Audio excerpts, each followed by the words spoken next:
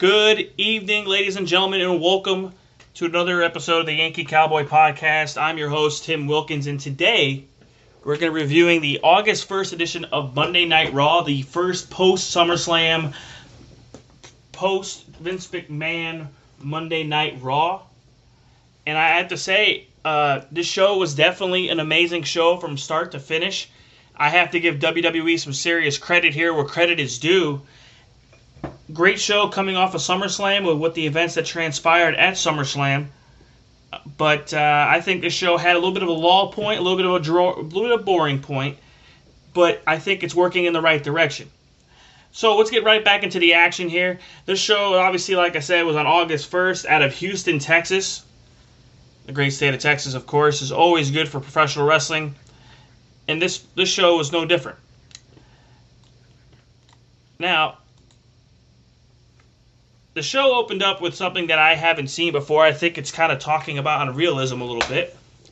The show opened up with Becky Lynch opening the show. The crowd noise at the opener really seemed dead. Just seemed kind of shockingly dead for a post-premium live event show. Not sure why they keep always recapping the matches like they do consistently in the last few months. They've done a lot of that lately, and I'm starting to see more and more of that. I hope they get away from that here in the near future. Really, Becky Lynch did a kind of a babyface promo, talked about her separated shoulder.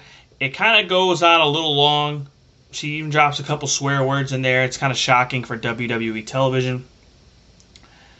Obviously, with her face turn at SummerSlam, it's the first thing that Triple H has done, and I have to give credit where credit's due here. Obviously, and the next thing that happens in this segment is Belair comes out. She doesn't still I don't get it. The segment lasts a little too long. Belair's dancing to the ring, does all this, kind of goes on too long. The segment kind of goes on too long for the opener of Monday Night Raw, and really could have done a better job here with the opener, I think. We could have seen a lot better result here. But it hit okay, but it definitely didn't hit in all the right areas. There's a hype, or a promotional video of the legacy of the United States Championship. Obviously, the matches here are the two winners of two triple threat matches will go against each other for the winner to actually face Bobby Lashley on August 8th. And so, the great video, which I think WWE has done a phenomenal job in the past of doing great vignettes or promo work, and this was no different. John Bradshaw Layfield did it, and it was actually a pretty well thought out video. AJ Styles versus The Miz versus Mustafa Ali. I will just have to say that WWE needs to seriously get away from these recap videos of past events after introductions. Like, the wrestlers do their entrances, they do their entrance, and then there's legitimately a promo or a recap video, and then they do the match. In reality, they should just get the entrances in there, ring the damn bell, and go to work. The fans, it's the job of the color commentary and the analyst that are in the booth to tell the story. It's not the job of the production value guys in the truck to keep putting this stuff out. I know you got 3 hours of television to burn, but this is starting to get really mundane and stupid. You can for sure tell that AJ Styles put this match together from start to scratch here. A lot of triple threat spots. What I mean by that is just, okay, a guy gets a move in, performs a move, and then the other guy kind of takes them down. Miz is obviously selling the ribs from the SummerSlam match that he had with Logan Paul. Continuation of storylines is actually going to be kind of paramount, I believe, going forward with the WWE. I would say the old school Pele kick from AJ Styles reminds me of what I've seen in the past, and I just have to give credit where credit's due.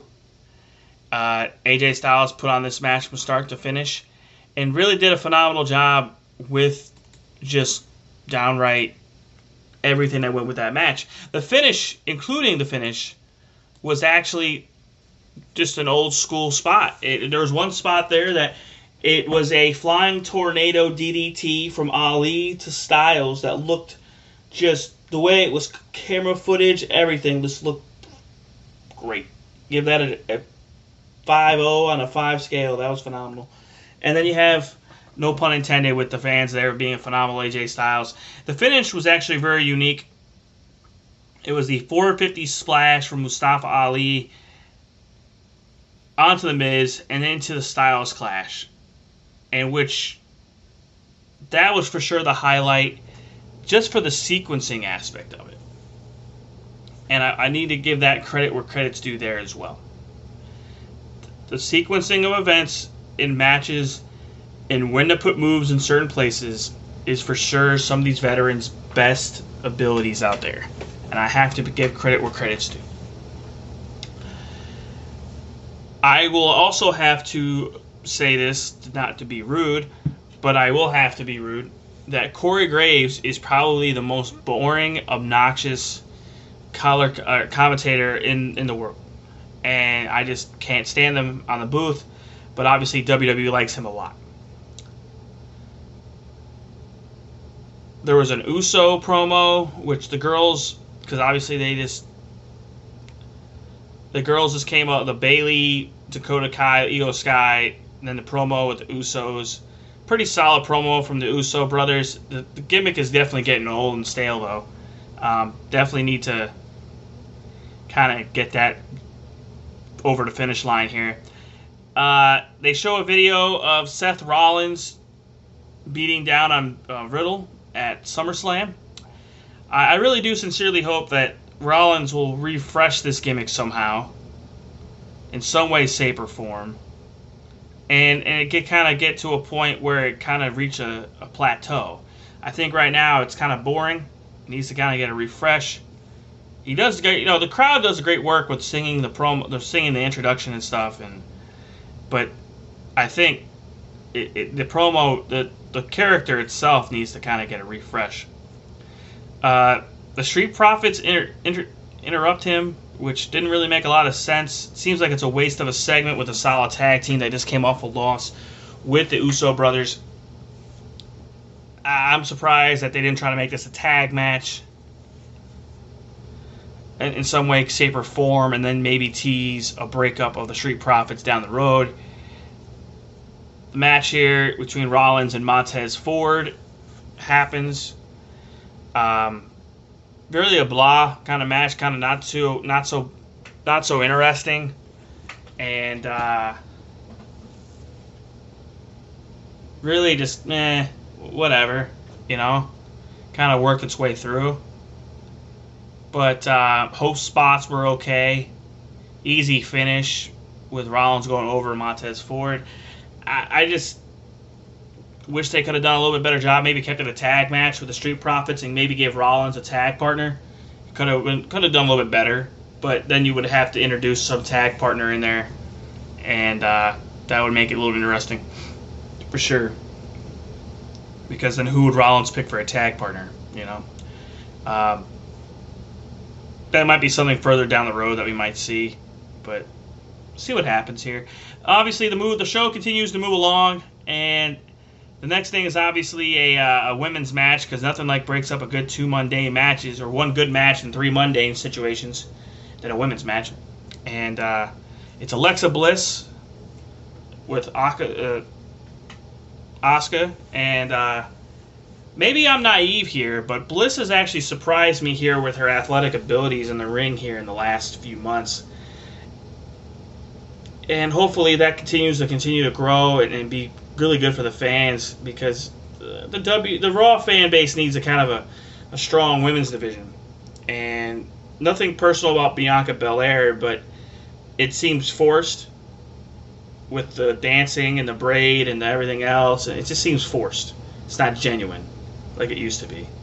So they have a kind of about an 8 to 10 minute match here, and then there's the Bayley group there with Dakota Kai and Io Sky. Kind of do an interference, and the match gets called off into a no contest. there's kind of a fight off, and then they kind of have a push for a match later in the evening. And that's where Bianca Belair comes down. They do a fight off.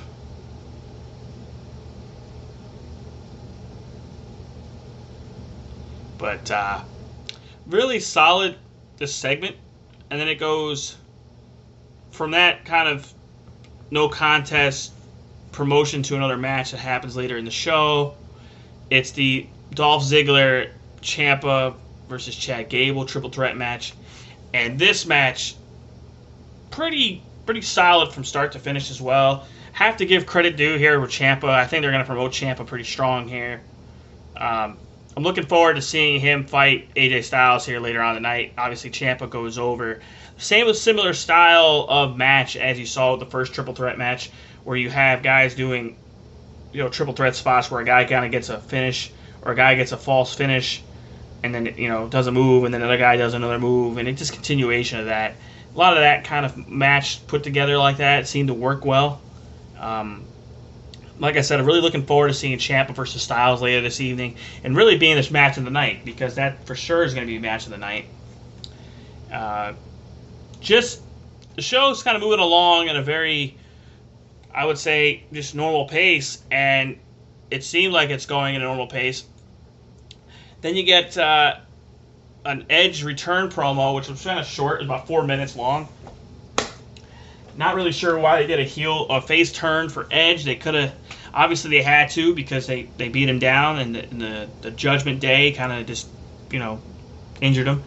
But reality here is, I think it's bringing back Edge for promo for ratings here. It's let them go face off with Damian Priest and Finn Balor. I think that might be a really solid match once they kind of get it all together. And once they do, it'll work out well. See how that kind of goes. Looking forward to that as well. The other expectation here, and this is where I'm starting to see more of a Triple H style and formatting, is there's I would say, a roadmap to where we need to be, to where we have to go. It's a logical sense of where we're going, right? We're not trying to do too much, not trying to do too little. We're trying to do just enough to continue on these storylines that you're starting to see. I think Ciampa's definitely going to be another good storyline once he works this through. Obviously, after the promo with Edge, they go to commercial break. It comes back with Io Sky versus Bianca Belair. It results in a no contest. Not that much in the action standpoint. It's just a lot of fighting and throwing the girls into the stairs and do a lot of fighting style spots. Looks like it went about 10-12 minutes. Not really worth talking about. And just, I think Triple H is going to kind of be frustrated here in a minute with these four. But continue on that storyline will be good. The match of the night, in my opinion, is the next match that I want to talk about. And the main event was Usos versus the Mysterios, which I'll talk about here in a few minutes. But the match I really want to talk about tonight is the Ciampa versus AJ Styles match. And this match, creatively, from psychology to spots, from where they are in their careers, you can for sure tell this is a credit to the man, the myth, the legend, AJ Styles, working with some of these up-and-coming guys and doing a phenomenal job with them. No pun intended to his nickname, but the man is the man that runs this place. He is the guy. AJ Styles, when he really wants to be on and given an opportunity, he's one of the best in-ring performers ever to walk the grace of this planet. He really is. And I've always been a fan of AJ Styles. I'm not going to sit there and tell you I'm not. I watched a lot of his in-ring work from the Independents to TNA from when he started till now. The man is very consistent as an in-ring performer. His moveset, there's a reason for it. There's a reason why he does certain things when he does them. Some of the moves do catch you off guard as a longtime fan, like I discussed, the Pele kicks. I'm so surprised he can get his body up that high to kick somebody in the head. Just stuff like that. But